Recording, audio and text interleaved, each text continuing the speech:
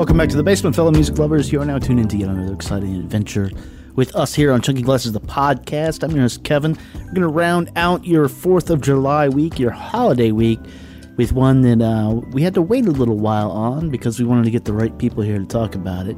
Talking about Laura Mvula's new album, The Dreaming Room, and our guest panelist today, Marcus Dowling. You know him from around town. Now you actually should know him from Getting Over with Marcus K. Dowling. New podcast he's got out that he's talking on and I'm producing. It's sort of a jam. It's awesome. And also the senior editor over at Bandcamp, the new editorial site they just launched, our friend Marcus J. Moore. You know him. So Marcus Moore was the one who introduced me to this album and said, "No, you gotta pay attention. It's coming down the pipes." I've been listening to it for a couple months now, trying to figure out when we're going to do this. Worked out this weekend, so here we are. So we're going to be talking about Laura Mvula's album, and we are going to be talking about the recently announced Apple looking into buying Tidal. You know, you are used to our Tidal talks here, but again, you know, with Marcus being at Bandcamp, that's a unique perspective because they are a streaming service. They're also a retail outlet. This affects like not only them, but a lot of people in this space. So we get a little deep into that and see if we can come up with some solutions or what we're going to look forward to in the Apple Skynet world that lays before us. So that's your podcast this week. Got really nothing else to say, man. So I guess without further ado, let's just get going on the thing. Here you go. This is episode number 198 of Chunky Glasses, the podcast, where we're reviewing the new album from Laura Mvula, The Dreaming Room. Okay. It happens here, and it finishes here. Two men enter, one man leaves. Merely a 2-word review, just a shit sandwich. I will roll the record up to That right there is a logical fallacy.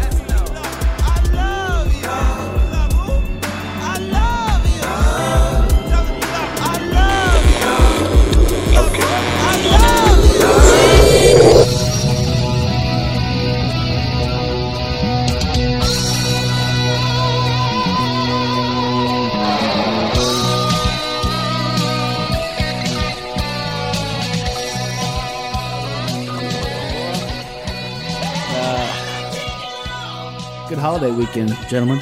Yeah. Mr. Dowling, you've been down here quite a bit. Our thing is about to come out. I know, man. This is going to be out after it, actually. Yeah, it's going to be out after it. Yeah, so. a few weeks after it. But, Yeah. So. Yeah, and then somebody let this motherfucker in the basement, Marcus Moore. Yeah. What's going on? You opened the door, man. Yeah, I mean, you got the billboard. You got your shirt on. Marcus Moore, senior editor of Bandcamp. Yeah. Does it get old hearing people say that? No, it doesn't. I'm still not used to it yet, man.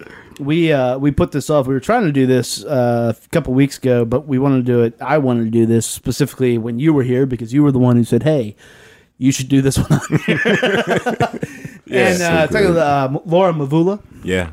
Her album, The Dreaming Tree, is out now. Dreaming Room. Dreaming Room. Excuse me. Yes. Is out now, and it is fantastic as you're going to hear us tell you about it. Before that, we have spent the better part of this year talking about Tidal. Yes. Our Tidal talks have become legendary. They're generally where the greatest comedy comes in this show. And I don't know if this is going to be funny or sad or what the fuck's going on with this. But it came out on, I think it was Thursday, and I didn't believe it. I was getting texts that Apple was in preliminary talks to buy Tidal. So if you don't know, let's see, Jay-Z went to Apple for Beats. Yeah. Then they bought Beats from him. With that money, he went and bought Tidal, and now he's getting bought back into Apple. Right. First thing I want to address is, because there was also, it came out this week that Spotify is hitting on Apple and saying, their app was rejected. Hey, man. Their app was rejected, Yeah. and that means it can't be updated unless they do things. I don't think they released why, because I think it's an NDA where they can't say. Yeah. But so they took the opportunity to bang on them and say, hey, and what the fuck is up with this, where they get $3 more per subscription. When people subscribe on their phones and they don't pay it back in the music industry. Coincidentally, Elizabeth Warren, Senator Elizabeth Warren, is thinking the same thing. Yeah. Yep. So in this midpoint this is not quite the battle of the bastards, but in this midpoint of the streaming wars, where do you guys think we are here? Well, I mean, now it's a 2-horse race. It is. It's, Apple and it's Apple against Spotify. And Apple has... No Deezer? No. No. Not at all. No Pandora, none of that. No, it's Apple has Apple Music now, and they want to do big name stars beating down the door. It's okay, now you bring in Tidal, you're bringing in Kanye and Rihanna and Jay and Prince catalog, right? The Prince Right, catalog, that's right, Prince. that's right. All of these artists are now part of Team Apple. So Apple has the superpowers, and Spotify over here, they have yet to figure out who they want to team with artist wise, because Apple's smart in realizing that people side with stars. They side with star power. Spotify has a fine service. I'm a Spotify user myself. Yeah. They have a fine service, great interface, especially the mobile app. It's excellent. But the thing that they haven't realized yet is that they're thinking that it's people just want music. They want the industry of recorded music. They want to have access to this music, and we are going to do things. We're going to chop it up and screw it up and put it out there in different ways. And there's a value in that, but they haven't figured out a way to use that value and turn it into a marketing plan that draws any money. Right, because they pay out 84% of their income. Right. So Apple has figured out, okay, here's the plan that draws money. We have all the stars. Not that Spotify doesn't have all the stars, but Apple could say they have all the stars because, Kanye's music is going to come out first on Apple Music. On Apple, right. Rihanna's music is going to come out first on Apple Music. Not on Spotify, but Apple. And they can push it like a... Right. Yeah. Right. They can beat you over the head with it. But, I mean, is this exclusivopolis good for what we're doing? I mean, you're at Bandcamp. I don't know how much you can speak to this, Marcus, but, you guys are a streaming service. Yeah.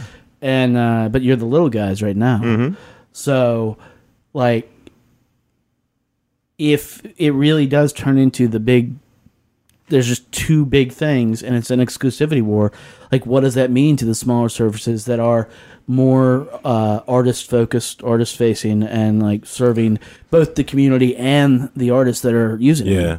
Well, I mean, I guess just from the inside looking out, I can say for sure that we actually revel in being, we want to be the little guy because we need, that audience needs to be taken care of. And just looking at our numbers, when we cover bigger artists, when we have bigger features, readers don't care about them, because they figure they can get that content somewhere else. Or they can stream that somewhere else. So Bandcamp specifically is focused on the little guys, so to speak, the indie guys, because if you have enough of those people on your team and enough of those people who are on your side, you're still going to win. We're still doing okay. Yeah. Whereas with Apple, Apple is a more, Apple and Spotify, they're readily identifiable. So people are going to know, okay, if I want the new Kanye, I'm going to go to Apple or whatever. And that's totally fine for us. We're totally good in that regard. And to be clear, right now, Spotify is trouncing Apple. Yes. They just hit 100 million subscribers. I'm not sure how many of those are paying. Right. That's 100 million subscribers. They have a free tiered service and a paid tiered service. And Apple has something like 12. But Apple had to make that move with Tidal because Apple was losing market share because people thought they were the bad guys. There's a perception in my mind that people think that Apple are the bad guys because they were made to be the bad guys by the Taylor Swifts of the world and people like that. And that negative branding has affected them severely. Obviously, because Spotify is beating them soundly right now. Yeah. But now when you... Except for the fact that Apple isn't... Apple may be hemorrhaging money, but it doesn't matter to Apple. No, but they don't care. They're ready to lose money to win. Right. So the thought, though, is that the one thing that Spotify can do that Apple cannot do is that Spotify can double down on the internet working or the digital age working as well backwards as it does forwards. One of the things that Spotify's really bolstered in the last couple of months, and I know this only because I'm a Spotify user, is their playlist service. Yeah. And their ability to take their old music and take their new music as well with the Discovery and just give you quality access to different and new music or even old music you haven't heard in a long time. Like they're able to like really dive in and do that. So the key is being able to access the older music that's available in the world that is not truly on streaming or streaming applicable, and making that more part of a robust like playlist and older music service. Yeah, I mean it's. I subscribe to both, and that Discovery playlist that you speak of, it doesn't do a lot for me, but I'm a rare case. I think we're all like, I think if any of us looked at that and we're like, "Holy shit, what's this?" Right. Like that would be. Then I would be like, I'm abandoning every other service, and Spotify got me. Right. Yeah. But I will say, compared to Apple's service, their For You thing. I mean, both are sort of based on algorithms, and at first it was neat. With Apple Music, how tuned in it was to what it matched me to, but it doesn't change. So Spotify is definitely winning on that. At least in Spotify, every week is going to be a bunch of different stuff, and I don't need to be told that Graham Parsons' album exists every other week. Like, I know. I've listened to it 40 times. Right. Yeah. And when I see a Hall & Oates deep cuts, I'm like, you don't know deep cuts, Apple. No. That's true. I know the deep cuts. Right. And so beyond these exclusives and stuff, maybe that could be the space where this comes down to a competition, because as we mentioned, Apple does have all the money, and any business, I think, is this right? Any business, their goal is to be the one, even though monopoly is illegal in America, but any goal is to be the one. Is to be the one, And Apple is, streaming's the future. Yes, no. Oh yes. Mm-hmm. Yes. Yeah. Oh yeah, absolutely. This is what it is. So if you're going to be in the game, like Apple is going to be, this shit is going to be ugly. Right. Yeah. Yeah. 'Cause I don't want, and we've talked about it a lot. I don't want to go though. Like I use Apple Music. Here's the thing about Apple Music that works for me and why they got me, because we laughed about that. We're like, they're gonna be dead in a week, because nobody needs it. But I can take and throw an album into my iTunes here, and it shows up on my phone. And that may not seem like much if you listen to a lot of like popular music, but if you get advances, if you have a lot of old music that isn't on services, that's massive. It is. Yeah. It is. I mean, that's pretty much my daily thing now. It's like, okay, you get all these advances, these promos. Like you said, you download it, and then I can play it on my way to the subway or whatever. And I think that's why I lean more towards Apple than Spotify. Yeah. Like just by virtue of our jobs, I think we have to have both just to kind of compare and contrast. But for me personally, like, I've been on this real heavy Mos Def kick, Black on Both Sides. And so I'm like, why don't I have that on my iPod? I can just go to Apple and just add it, and it's right there. Yeah. And it's on every computer that I have. So I think that for me is why I lean towards that. Yeah, because there is so much music, and this is the other side of that. Like you said, mentioned that it is on every computer. When you deal with like mass consumers of music like we are, you forget. Yeah. Like I mean, my most valuable feature right now is my recently added on my phone, because I don't know what I added 3 or 4 days ago, and I can go and be like, oh, I did this. Oh, I need to listen to this. I need to listen to this. And Spotify started out where it would match that stuff, but it doesn't. Yeah. It doesn't have the matching the not released or obscure stuff. Right. Yeah. Which is, and I think that might be where Senator Warren steps in and is like, hey, you guys have the hardware and you're monopolizing it because,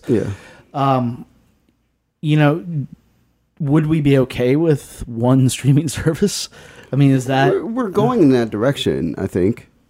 I mean, this is, and it's, there's a moment when the things that Spotify does well are now very obvious, like the playlist and, like that's their thing, and they're doing podcasts now, and that's their thing. Like, they're like, we're going to like focus on these things as things that we can like really cultivate as our like bread and butter. And for Apple, it's like star driven because they're Apple. They have to have stars. That's why they bought Tidal, because Tidal had access to all the stars. For sure. Like, is Spotify much like Rdio was, and rest in peace Rdio. And Rdio was the best service. Period. Yes. Is Spotify more of an intellectual property than a service at this point? Yeah, and I think Because audio definitely was. I mean, they got bought up and scrapped by Pandora, and Pandora keeps saying, "Oh, we're coming back." It doesn't They're matter. not coming Nobody, back. no. They're not coming back. To me, they are, but I think that another thing we're forgetting about with Spotify is that, again, this playlist service is a huge thing to me. I think it's huge. Yeah. If they're able to get into the retail marketplace, if they're able to like have like H&M's nationwide, H&M's worldwide, plugging in with Spotify playlists, it's big. 'Cause Yeah. that's big money that they can like save themselves with. Because I think that when Apple, this is a big. How do you beat turner. it though when you're talking about like intellectual property, software versus hardware?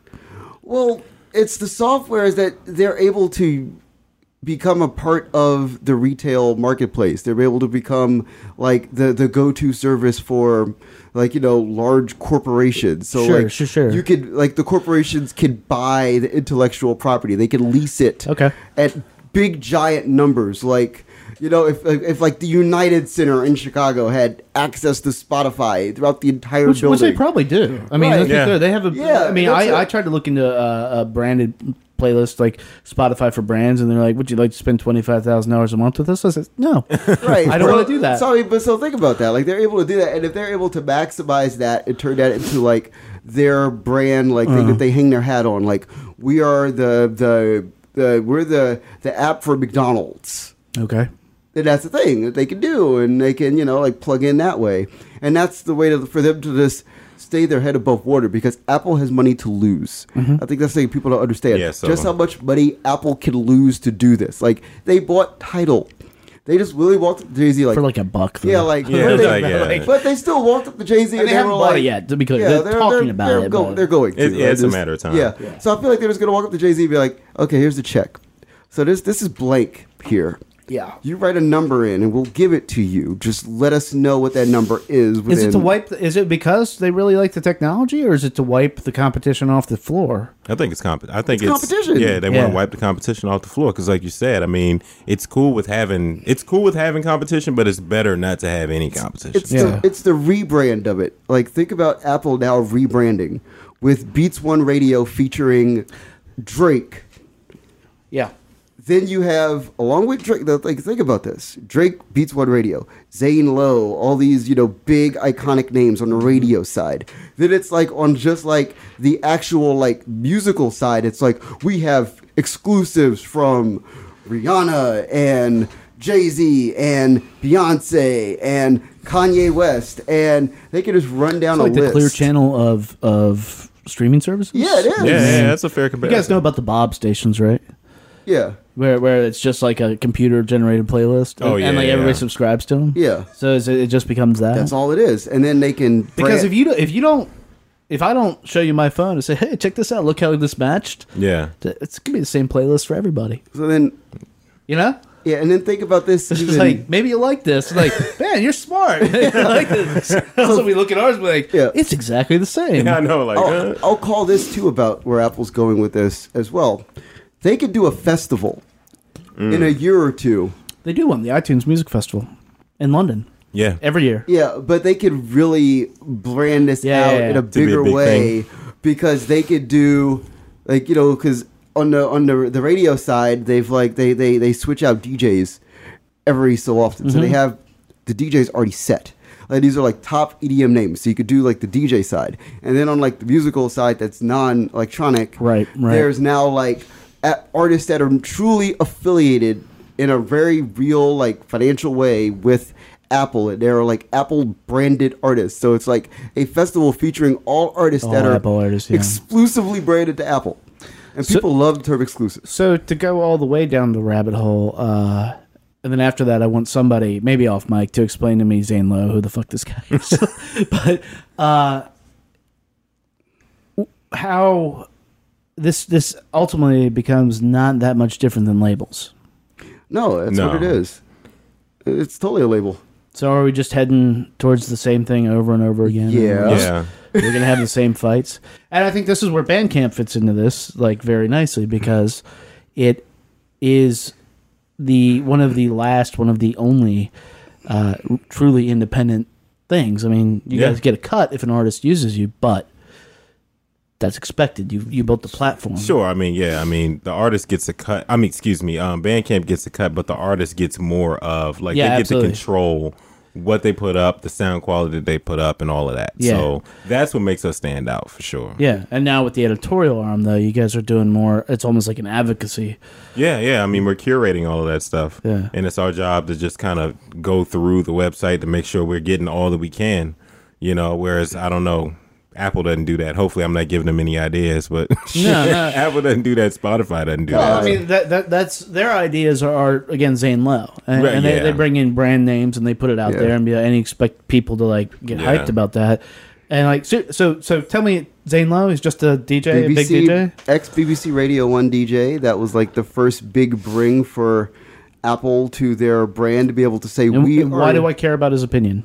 You care about his opinion because he was on the BBC and he's the Okay. guy who like really kind of like fused like the rap progressive dance space into a thing that could be Okay. made a top 40 radio style thing. Okay, and this is probably an ignorant question, but like personally, I would listen to Giles Peterson before Zayn. Yeah. Like, what's the difference? Okay, well Giles is indie. Okay. Like fiercely indie to a point where it's like he's gonna break Drake when Drake is still making mixtapes. Okay, got it. Whereas Zane Lowe is the. breaking Drake when Drake is like doing the song with Skepta. All right, got it. Like Yeah. there's that difference. Because I had the same question. I was like, Zane Lowe. I keep seeing his name, but I'm like, there's the difference there, Yeah. and I mean that's like Well, I mean, we all had our radio stations, we all had our DJs we listened to, but like they were just guys spinning records. Yeah. So if you It's tell a me something tastemaker like touch. that, like I got to know, like, how is this guy better than the guy who was on Z100? Exactly. Because that guy was playing Prince for me, yeah. on request. Yeah. So he's not better. Whereas, I see Zane every so often. I'm like, all right, okay. Because It's a guy. Zayn gets that pop record. Zayn gets the crossover pop record before everybody else does. Okay. That record that's going to take the underground thing and make it the mainstream thing. Mm-hmm. He's the guy that breaks the record because he's the guy with the BBC, icon around him. Like you're the. Because BBC has this like mythical Yeah. notion of being progressive, so it's Yeah. like, so you're gonna break this progressive pop record into the mainstream and shove it into the mainstream, give it the big shove so that it just sticks. That's And his also, BBC brand. has a weird cachet. If you think about how we had 3 networks like growing up, and then slowly you had cable and stuff rolling out. Yeah. But England, until historically fairly recently, just had the BBC, Right. And you had had a few flavors of the BBC. So, Yeah. I mean, and that's a very different way to build a reputation, because if you are like on the voice of the country, right, like you're the voice. I don't care what country, you're the voice of the country, right. If you're doing it for, like, if Bandcamp is also in the voice of the country, you're doing that, it's like, well, fuck, the whole country knows who you are. Yeah, And you're important like that. And so it's less competition. I guess start to wrap up this part of the show. In this darkest timeline, though, where Apple is going to stomp whoever, does a thing like Bandcamp survive? Do we want more, like, I say Bandcamp clones, but more independent stuff? And like, is that, as consumers and as like lovers of art, is that what we start to look for? I mean, do we run away from the monoculture and just like trust it as, like, again, a hardware delivery system? Well, I think a site like Bandcamp or any other site like that, it's like we're in a time now musically where people are looking for the weird indie stuff. Yeah. And that stuff can become mainstream. And so I think if you put more focus on sites like that or streaming services like that, then there are going to be people that are going to seek it out. I mean, obviously, when you look at an Apple or Spotify, people are going to go to that because it's Apple and the Spotify. Yeah. Yeah. And you're not going to get Kanye on Bandcamp and all that good stuff. But I think there's always going to be a space for like BC. There's and a stuff space like for 2 other players in this whole game. I think that if somebody seriously took a look at AudioMac and had AudioMac do content, that would be amazing.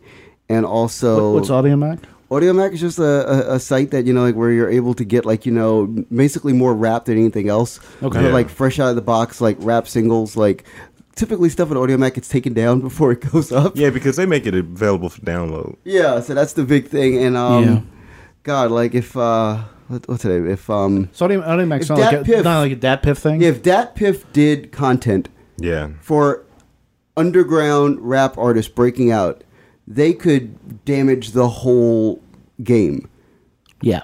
Like They could, but if they did content right, like if you had intelligent people writing about underground rap yeah. in the way that we used to write about underground rap records in like 2007 Yeah. and 2008, when we were like young and fresh and excited, and every rap record was like the best rap record we'd ever heard. Yeah. If you had that kind of excitement around that site, and you were able to say, okay, Complex, okay, like Right. Genius, okay, like all these sites that are doing like rap content, and they're breaking artists that they're just grabbing out of the ether. At this point, they're grabbing them from the ether. Like Yeah. Cardi B appeared one day out of the Venus and a Half Shell and was an artist we should care about.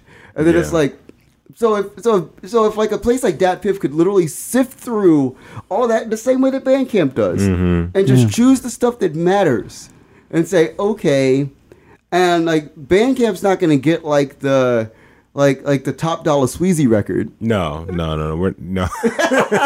That's a blind spot for sure. Right, but that's the thing. But that's the thing that needs journalism. To that end, it's sort of on people, I think, to like albums like that or artists like that to say this is an option. Yeah. Like you don't like your record deal, go to Bandcamp. Yeah. Go to Dat Piff. Like Right. figure out something. Dat Piff could change the whole game if they wanted And to do then- content. Oh my god! Like when you stop and think about it, I thought about this a couple days ago.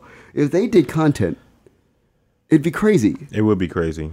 Like Or if like DJ Booth did like streaming or something like yeah, that. right. That'd be crazy too. Yeah. Because their content is very solid. Yes, you know, it is. quiet They as have kept. Broken Cool over there now. Yeah. Oh, Yeah. really? Yes, he's Oh, at DJ okay. Booth. So, Okay. yeah, they're taking it seriously. Yeah. Well, that's good. That's good. Yeah, but Well, I think it's on people like us and anybody listening like to figure out how this goes forward.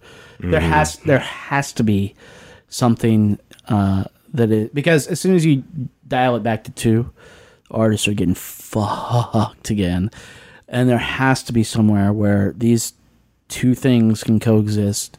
And people that deserve to get paid. If you're just farting into your microphone and putting it up on Bandcamp, I mean, if somebody There's a gives lot you of that, money, too. if somebody's free to give you money, that's I hear the a lot model. of that. I hear a lot of that stuff early now, and yeah, there's a lot of Early, so there's it's a lot of- eating the burrito. It's not the fart. there's a lot Yes. of stuff on there. Yeah, but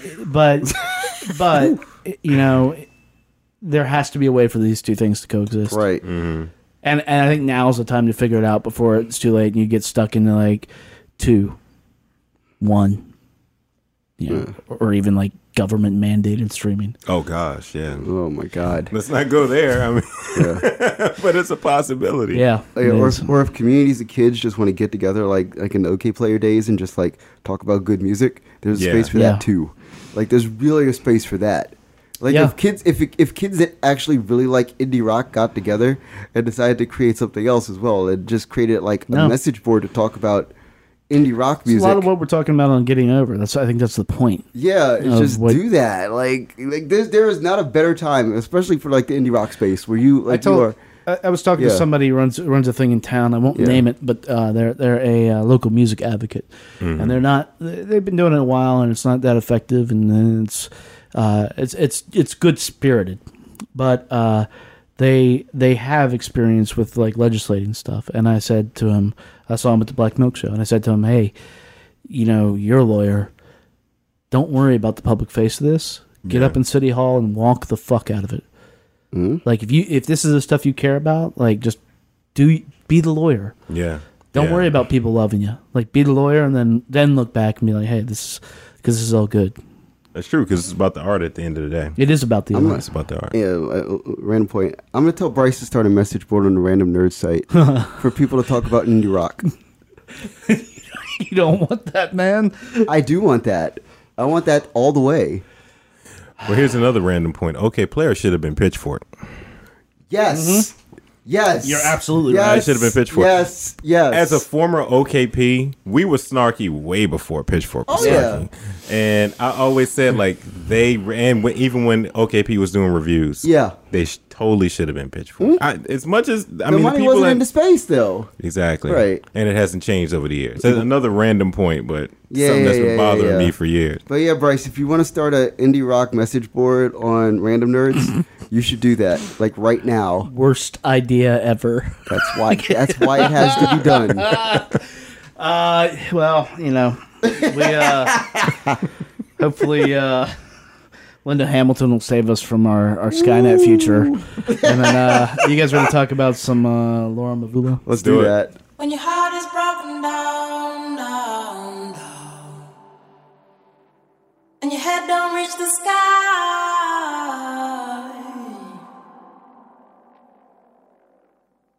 take your broken wings and fly.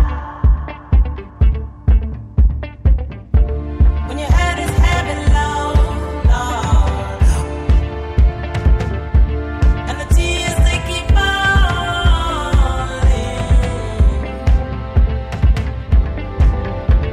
take your broken feet and rock.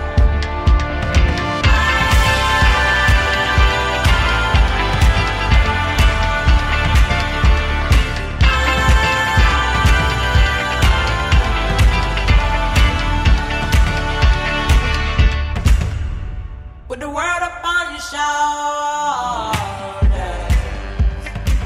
Name of that track is Overcome.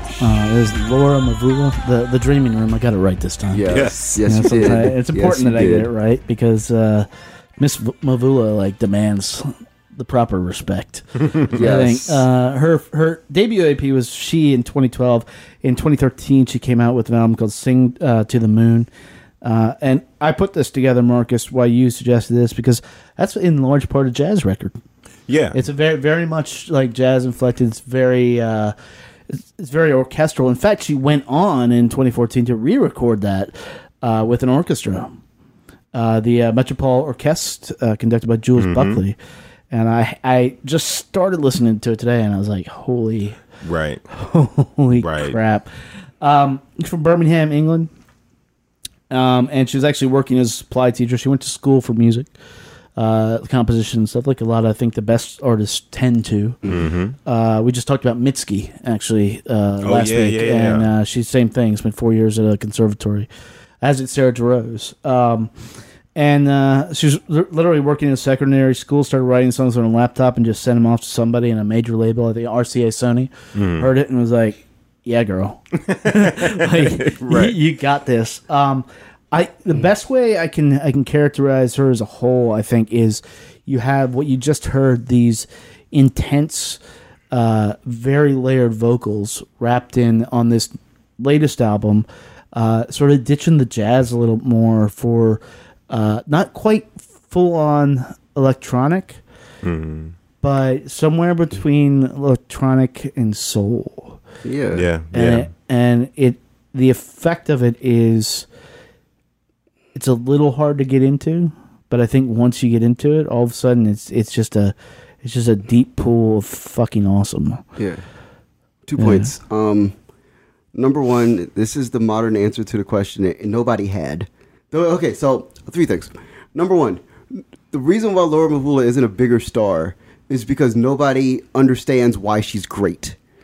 She like does a thing that really Explain does that, it. though. Okay, Roberta Flack is the classic comparative to Laura Mvula.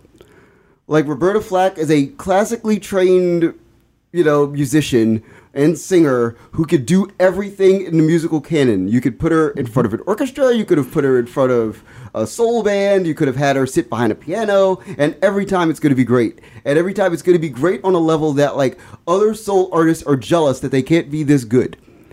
So it's like, okay, there's that. Then it's like, you put her out in this era for UK soul artists that's like post Amy Winehouse, Adele, and there's no other thing that's out there. Like, there's no thing we're headed to in UK vocal like artistry. We didn't go and find another thing. And I didn't read any press about this really, but I know from talking to you, and I will fight anybody that says she sounds like Adele. Like Yeah, that's no, just she sounds nothing like that's Adele. thick-headed not thinking. That's like, oh, she's a lady who sings and she's Yeah, from that's England. just- Yeah, that's Yeah, the problem. It's like when they put out the first album. Like the first album is again, it's a jazz record. So you go, there's a UK. It also has soul. There's a That- U- Yeah. which So think Adele, about it. I'm sorry, people, Right. she has none. So especially, it's like a UK soul vocalist in 2012 put out a jazz record. Everybody immediately, because we both write at Pitchfork. These are the kind of places where you first go, okay. So when I'm putting together this review, in my head, UK soul vocalist on a jazz record Right. keys off Amy Winehouse, Yeah. and then you listen to the record, and it's like, wait. Like And it- especially for younger writers. God, this is a lesson for younger writers on this podcast about reviewing these records. Okay, so you hear UK soul, jazz. Don't immediately think Amy Winehouse. Like, stop for a second and, like, just listen to some jazz and listen to women singing on jazz records and don't immediately go find, like, the Mark Ronson sessions with Amy Winehouse. Right, Like, exactly. don't do that. Exactly. Like, no, that's not advisable. Yeah. Like, really dig in, because that's when you find, like, the vast repository of, like, women singing jazz over the years, and you go, all the way back to, like, Billie Holiday, and then at some point you trip across Nina Simone, and that's the point where you could have looked down and gone, oh, there's Laura Mvula. Yeah, exactly. There she is. Like, That's- right there. And Trip, can we stumble, fall. stop Boom. right now? And if you're listening to this and you don't know who Nina Simone is, Go on I'm Netflix. sorry. Yeah, you got to look at the you, documentary. got to right figure it now. out. Stop listening. Yeah, yeah. Because you won't get this. You won't get a thing we're talking about. Right. Exactly. So Nina Simone is not a pop star by any stretch, but Roberta Flack was. Yeah. So when I do that, I go, okay. So like when I'm listening to this record, I go like, what if these two artists had a child as a modern artist? And it's someone like Laura Mvula, who is classically trained and can do all of the singing and has like the like sensitive soul and ability to like craft her music in a way that like comes from a different side of perspective, like Nina Simone could. Yeah. So you have all of that going on, and it's like, all right, that's a lot of stuff that most people don't understand who are approaching music. Because we're not in an era like in the 70s or the 60s when you approached music like, we are approaching an artist making art. Especially when, like, in the UK, she's positioned like an R&B star. So you're looking at someone who's positioned like a star vocalist. Yep. Yeah, So it's yeah. not like you're looking at this with any great depth and scope. Like, okay, I want to listen to this record with like, I have to stop. Like let's say I listen to Kamasi Washington's album, I have to like stop and I have to like not do the dishes and not like be like answering email. It's like, okay, this is like a record that I must Yeah, you listen gotta- to, yeah. and time must be paid. Same thing with Laura Mvula album. You have to pay attention to this record. You have to like stop and listen to the words that she's saying, listen to the layering of the vocal, listen to the use of like say like Nile Rodgers playing bass guitar, and Yeah. understand Yep. why he is there and understand what he is Understand doing. the significance of that, because I mean Yeah. that track. I was thinking about it today, and that track, people could hear this. I mean, if you have to have a hook to get people in, they'd be like, "Wait, that sounds sort of like Daft Punk." Yeah. Because Nile Yeah, Rodgers, yeah, yeah, yeah. and that's wrong because the song doesn't. But I Right. mean, Right. that it could be an easy analysis. Yeah, so that was actually my final point on this, is that she tried to make a modern, relevant record. At points, there are points that are like getting Nile Rodgers on a record makes this a modern and relevant record. Wretch 32 or whatever, being the rapper on that one Yeah, track, yeah. makes this a modern, relevant people. record. Like people, yeah. Like, okay, I'm gonna do some modern stuff in here, but I'm still gonna be like classical and jazzy and soulful. But on occasion, because I am a pop, she's a UK pop star, I have to do some pop stuff. And Nile Rodgers and a rapper in 2016, It's pop. Yeah. Yeah. It's also, I mean, I don't think she needs to be locked in, and nobody needs to be locked into a certain genre. I mean, it's sort of absurd to think that she's doing, coming from like working in a jazz type world, and that is not influenced by anything going on by these guys. Right. Yeah. Yeah, you hear it. So more like for you, like being a fan of jazz that you are, this transition to a less jazz sound, which we'll talk about a little more in a minute. Like, I think it's just a different kind of jazz. Mm-hmm. But for this shift a little bit, like how you were looking forward to this, right? Yeah, and that's the thing. It's like I had been listening to her for a while, and I had kind of gotten hints that, okay, she's not necessarily going to be as jazzy as she was on the last record. But like you said, I mean, it definitely scans as a jazz record simply because there's so many different things going on just in one song. And then when you spread it out over the entirety of the full record, I mean, it's very improvised. It's very structured. Mm-hmm. It's all of these different things going on at one time. And I think she did that as a way to reach a bigger platform, because I think with the last record, especially, like, people knew that it was great, but I felt like only small groups of people knew that it was great. Like, you had to know about it or know about her to know. Like, it wasn't one of those like, oh, Sing to the Moon, or no one knew about it. Whereas with this one, you could tell that she was going for that audience, and I think she really pulled it off because it is more accessible, but at the same time, she has an orchestra behind her the whole time, and it gives it a really, really big sound. Yeah, I think that really helps, because it's a record that really, like, grabs you from the opening song. Mm-hmm. There's hooks in there of that you can tie it back to her first album, Sing to the Moon. That the vocals are one of them, but the orchestra it's just a different usage of it, and in that way, I think it is completely, like, still a jazz record. If you consider, like, jazz isn't necessarily a timbre thing, an instrumentation thing. It's the spirit of the thing. Yeah. And so you can have a jazz record that, like you said, improvised. It feels like very loose. There's a lot of groove in this album. Oh yeah. And stuff that she just, like, swapped out the instruments. Like, if you charge this out for a traditional jazz, like, quintet or an orchestra. Instead, she's like, okay, I've got some drum machines on here. I've got some stuff I'm doing with my vocals on here that add percussion. Yep. I'm doing all these things, and I'm still I'm bringing this other audience to me, and still doing, like, what is important. Yeah, and that's the thing. It's like she did all of that, and she threw all of these different elements in there, but it still works. It's like somehow it feels like a very full record. It's very complex, but then it goes by really quickly. Yeah. Like, what is it, like 12 tracks or 37 something? 37 minutes. It's 37 minutes, but it's like, whoa, there's a lot going on in those 37 minutes. And I think she hits all the points because you still have a full record, but you also keep it within the attention span of the current day listener. Yeah. Who doesn't want to listen to, like, a 70-minute record or whatever. You just can't, she gets in, gets out, and it works perfectly. Let's hear something that's going on in those 37 minutes. This was the one track that you picked, Marcus. This was Let Me Fall? Yeah. Is that it? Yeah. Okay. Oh, yeah. That's it. Yeah.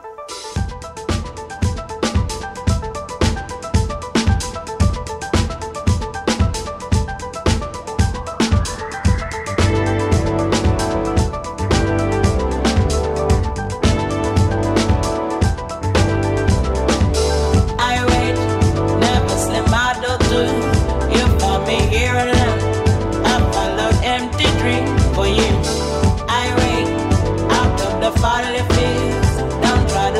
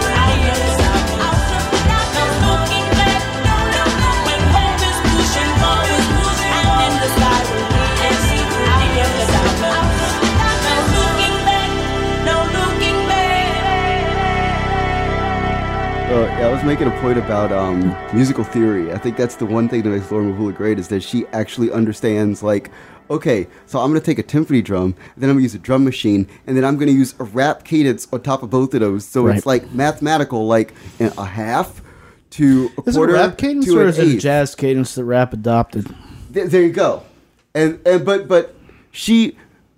Okay, so this record works on split levels of, like, modern musical people who, for her in the UK, are the people that are her bread and butter, the people that, like, pay her bills. Yeah. Or, like, people that are listening to the radio and are like, okay, she's, like, doing, like, a rap flow kind of thing.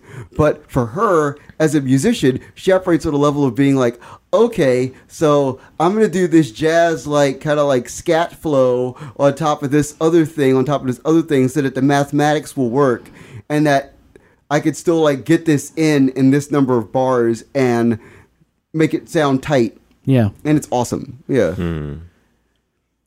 It's crazy. Like, the mathematics on that, it's just, people don't think that way. It's,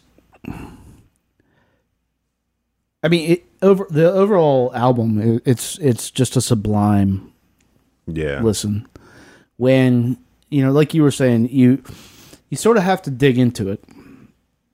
And, you know, she is bringing it a little more to the masses. Mm-hmm. Like, if you heard that track in particular out at the club, be fine. You wouldn't, and you don't have to pay attention to it. That's true. You're just like, oh yeah, my girl's feeling that, I'm feeling that, let's go. And that's good. But if then you get back home and you put it on, it's like double. Exactly. Exactly. It's one of those things where it's like you said, you can, it works in so many different spaces, but for people like us, you know, it's just one of those things you just really got to dig into. And I got to give Pitchfork credit. They ran a review on it. Yes, they did. And it was really good. Like, Gia really got into For a second, I was like, did you write the review? I did not. I pitched it. They ran a review and it was really good. And No, I wouldn't do that. But no, I pitched it and they were like, it was a sign. But yeah, they did a really good job of breaking down all of what we're talking about now, because there's so much going on with it. And I just hope that it gets to do that it deserves, you know, because there's so much music out here now. But it's like, I think it's going to find the right ears. Yeah, for sure. she's smarter than the average musician, and that's almost like, it's like a gift and a curse. Yeah, and, you know, it's funny, I've been thinking about this all year long, and, like, the best albums coming out are stuff like this, and, like, and last year definitely was, I think at the end of the year podcast, was like, sorry, white indie kids, but you lost. Yeah. Yes. And people are legitimately turning more towards this as they turn more toward, it's been a shift towards, like, Kendrick is responsible for it in large part, towards more hip-hop. We were talking with Black, we were talking about Run the Jewels, and, you know, and seeing this, and then all of a sudden you have this exposes people to a whole different side of black culture. Yeah. I think that was, I mean, it exposed you guys to it. This is British black culture. Yeah. Exactly. You know? And I think albums like that, in my mind, tend to be a little more important. I mean, that's why we're talking about it, because if you make it through this year and you don't hear this, you're sort of doing yourself a disservice, even if you don't like it. I mean, you can listen to it and be like, it's not for me, you know, but if you don't at least, like, listen to it and try to understand what's going on in the world right now and how people are taking our, like, combined history and doing stuff like this, like, I don't know what you're doing. Yeah. I mean, I think that also speaks to, like, we're talking about Laura Mvula, but you can also talk about Blood Orange, which just came out, which is in the same way. Which I was going to ask you then. Can you come back and talk about Blood Orange? Damn right, I'm gonna come back and talk about Blood Orange. Yeah, and that album, but that's the exact same thing. And Marcus and I were talking. Dowling and I were talking about this, and you know how it touches on, like, the '80s in a very specific way.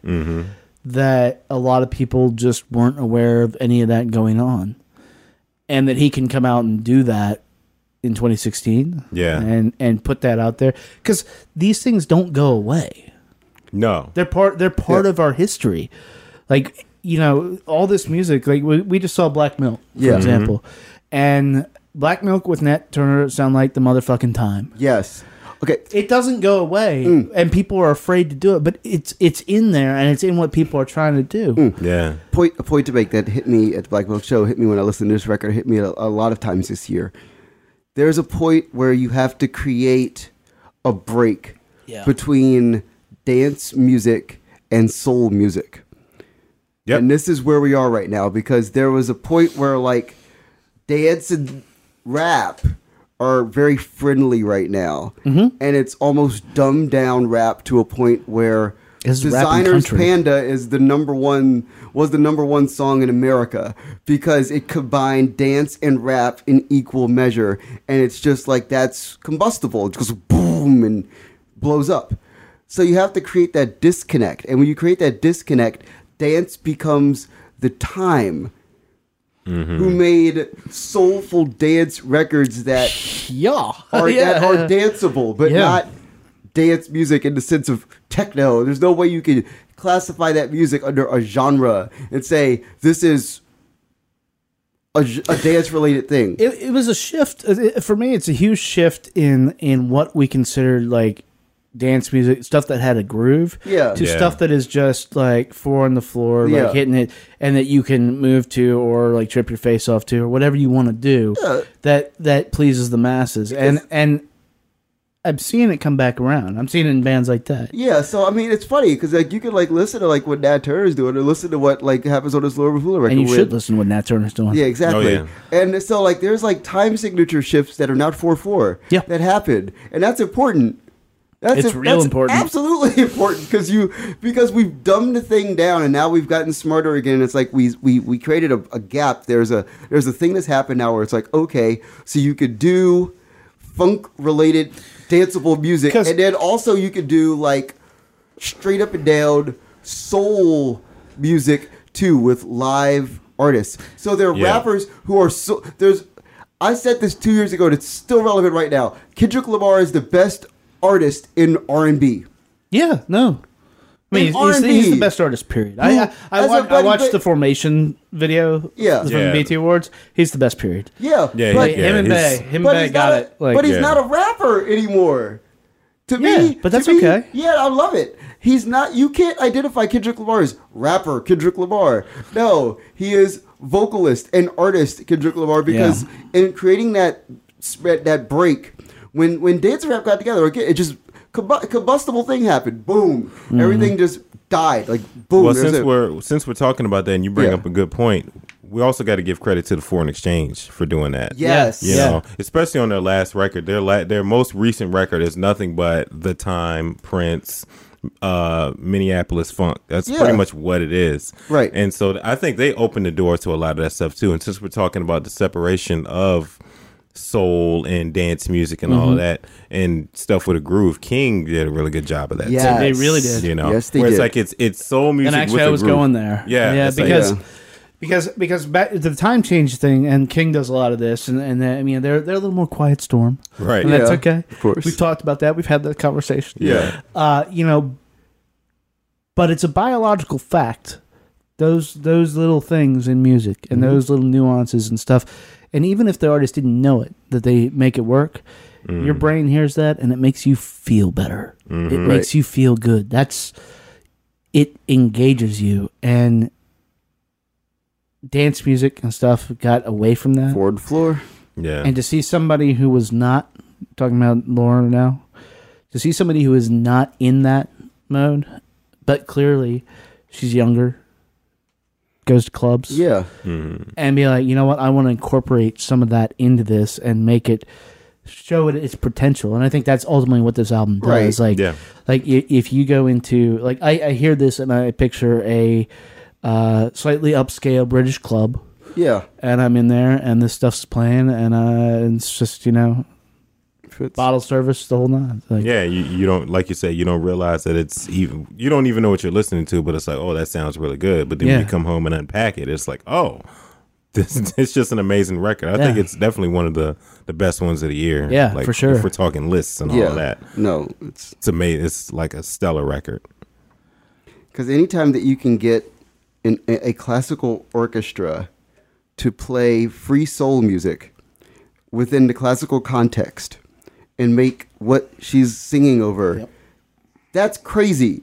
Like, again, a classical orchestra not playing free jazz, but playing ultimately free soul, because there's like elements of dance and elements of jazz and elements, that's just soul music. So it's like, okay, you guys are still classical, so stay in the classical mindset. So think about all of the, like, you know, the classical influences that you have, but just be a little freer with it. Like, you don't have to like play these things by movement or fit everything into a measure. Like some stuff can leak over and it can be open and folkier. You can do something like what Colin Stetson does, and you can do something like what he did last year, which was not classical. I mean, this year he just straight up like reinterpreted Goretzky's Third Symphony. Yeah. But last year's one, he took all those influences and made something that honestly had a beat to it. Yeah. You can do that. And you can do that, but you can, I mean, there's just... Be open in what you're thinking. Gotta be. Listen to this. If you're a musician, listen to this and be like, "Oh shit, I can do that." That's true. That's true. Like, and you don't need permission, right? Like something. I mean, people often think that they do, but like if you hear it and this is what it is, like make it good. Yeah, that's what it is. Yeah, just put it out. You know, there are going to be ears for it. Yeah. To me, the best thing that happened to Laura Mvula is that she saw every single review that everybody is giving her music, and she went to the left of it. It's like, okay, so you think I'm Amy Winehouse and Adele? Well, I'm going to go to the left of that. So you think that I'm like a classically trained R&B artist? I'm going to go to the left of that. I'm just going to keep going to the left, and then I'm going to find the spot. I don't know if that was a direct reaction to it, but it certainly was a subconscious reaction. Yeah, it feels subconscious in a way. Like there's a lot of like moments on the record where it's like, it's veering in this. No, it's not. No, it's not. Because I feel like when you...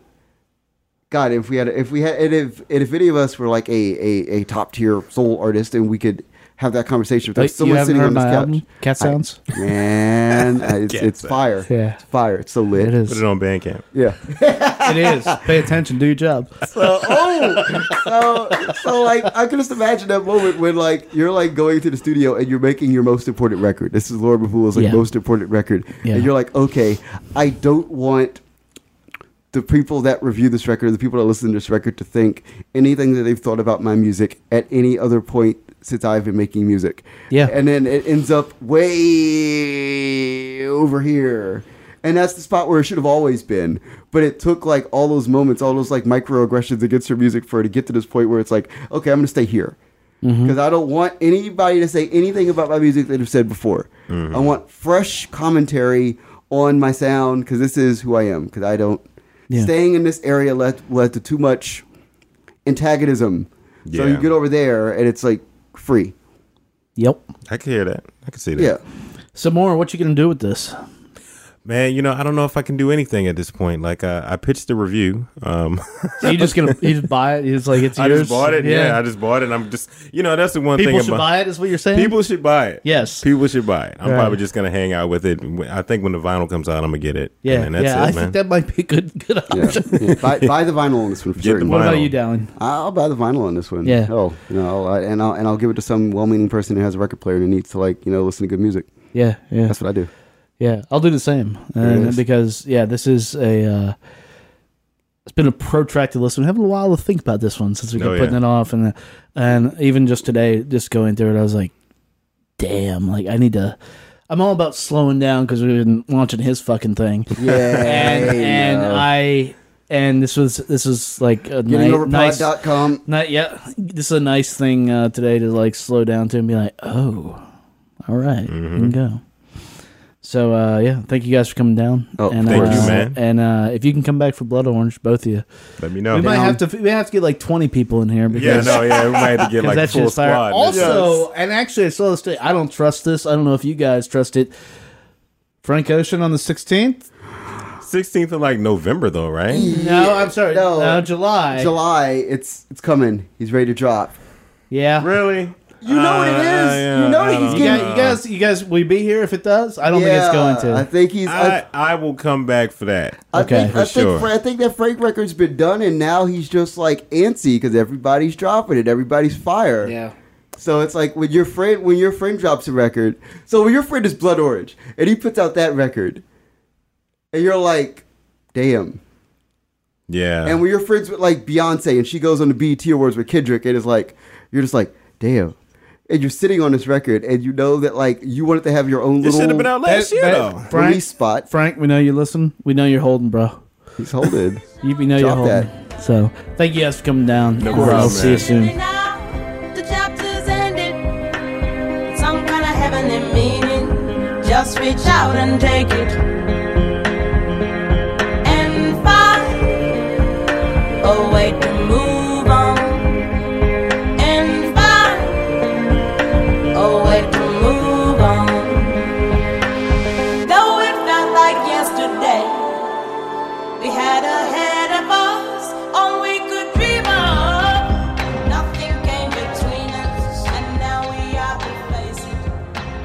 Laura Mavula's The Dreaming Room. It's available now on streaming and record stores wherever you may be. I believe there's a tour in the works. I'm not sure. But if you dug that, please look into her. And if you listen to it and you're still not sure, still check out the album. Especially if you're on like a free Spotify. What do you have to lose? It's often when you just take a chance on this stuff, sometimes it shakes something loose. Sometimes you start liking things you didn't know you like or just had no idea existed. And that, I think, is what makes us, it makes you feel better. Like you're saying, just explore yourself, and use Laura Mavula's album as sort of a tool for that. Maybe it won't click, but I suspect that if you listen to it, you will find yourself wanting to celebrate her entire catalog, as it should be duly celebrated. And thanks again to the Mark Guy for coming down. Always a great time with them hanging out down here in the basement. For my money, they are two of the best and smartest music journalists in the world today. And I'm not saying that just because they're my friends. They're turning out some astounding work. Marcus all over the place, and now getting over the podcast. And then Marcus Moore up at Bandcamp. Just staggering what they're doing and what they've gone from like 0 to like 1 million in a few short years. It's sort of crazy. So, but hopefully they'll be back soon. I know Marcus Dowling will, but I know more will too. So, thanks again to them. Before we get out of here this week, we're going to play a little track for you. Going to play a track for you that's something that we may get around to covering the album. I hope we get around to talking to this artist in October. We almost did a couple weeks ago. Talking about Sarah Watkins of Nickel Creek fame. That's where most of you guys know her. But she's played around in a bunch of bands. She's played with the Decemberists for a while, filling in for one of their members when they were dealing with cancer. And played in a band called I'm With Her, which is a trio that just performed at the Kennedy Center with Chris Thiele, her ex-Nickel Creek bandmate. And she's put out a couple solo albums, and now she has a new solo album out called Young in All the Wrong Ways. It's a little bit of a departure from her earlier stuff, not quite as folky, although it's all in there. If you're a fan of Sarah Watkins, you're going to be a fan of this. So we figured we'd play the title track for you, just to get this in your head, in case we don't get to it a couple weeks down the road. So here you go. This is Sarah Watkins with the new track Young in All the Wrong Ways off the album of the same name. Young in all the wrong way. Young in all the wrong ways. The take is pretty clear to see, honey, it's all the same. Cracks in the windows, broken chairs, no one to blame. It was a time for me to hold on. There was a time for trust. But I'm not just gonna sit here and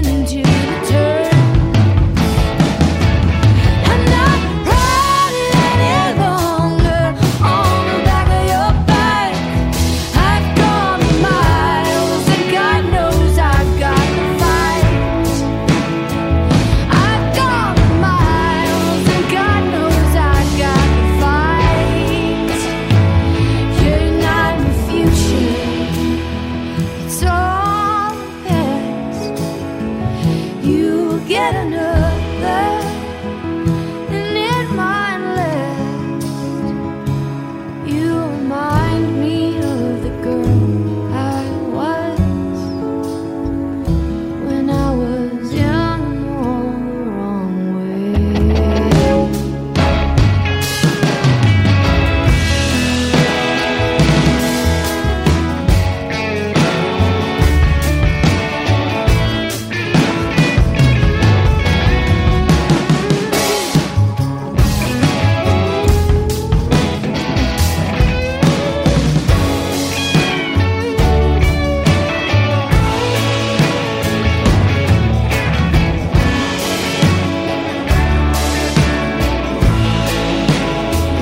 You're not my future, it's all the past. There'll be another, and it might last. For you, the only purpose I still serve is to remind you of the man you were. Yeah, I remind you of the man you were when we were young and all the wrong way. I was young and all the wrong way. Young in All the Wrong Ways from Sarah Watkins. She's going to be touring that around. If you dig that. It's out now. The album is out now, not just the single. It's up on streaming, but you can go buy it. And she will hopefully be coming to your town soon enough. I know she's going to be here in D.C. again in October. I believe it's October 6th at the Hamilton even. But once we get closer to that date, we'll be sure to let you know about it. So yeah, if you dug that, then go out and dig it some more. Buy it, pick it up, and hopefully we'll be talking about it a little more later on the year. That's our podcast for this week. We thank you guys for tuning in. If you like what you hear, please subscribe to us. Please rate us. You can do that on iTunes. You can do it on Google Play. We are on Mixcloud and Stitcher, both free apps. If you like, Overcast, if that's your podcatcher of choice, you can do that, or you can listen to us right on the site. Or like our friend Mary McLaughlin does sometimes, you can email me and say, hey, can you email me the episode? And I might do that. Because we want people to listen to us however they want to listen to us. Coming back next week, we got the big 200. It's gonna be next Thursday, and I still am sort of in a little state of disbelief of who we got for that. Like I said, it's going to be an interview. It's going to be a name all of you know, and it's not a musician either, but it's somebody really. Music is embedded in their soul, in their career. They've done a lot for the music community, and especially around DC. And I'm just sort of astounded that we get to do this. I don't know anything like this has been done, actually. At least as far as they're concerned. I haven't heard something like this, so that's coming next Thursday. And before that, you're going to talk to, I believe, Mail the Horse. It might be Mystery Lights, though. I gotta check the schedule. One of those. It's gonna be right around there. You got Mystery Lights, you get the mystery guest for episode 200, and then Mail the Horse in some order. So look forward to that, and do tune in. And yeah, that's it. We're out. So we'll talk to you guys in a few days. Until then, be good to your ears, be better to your people. See you later.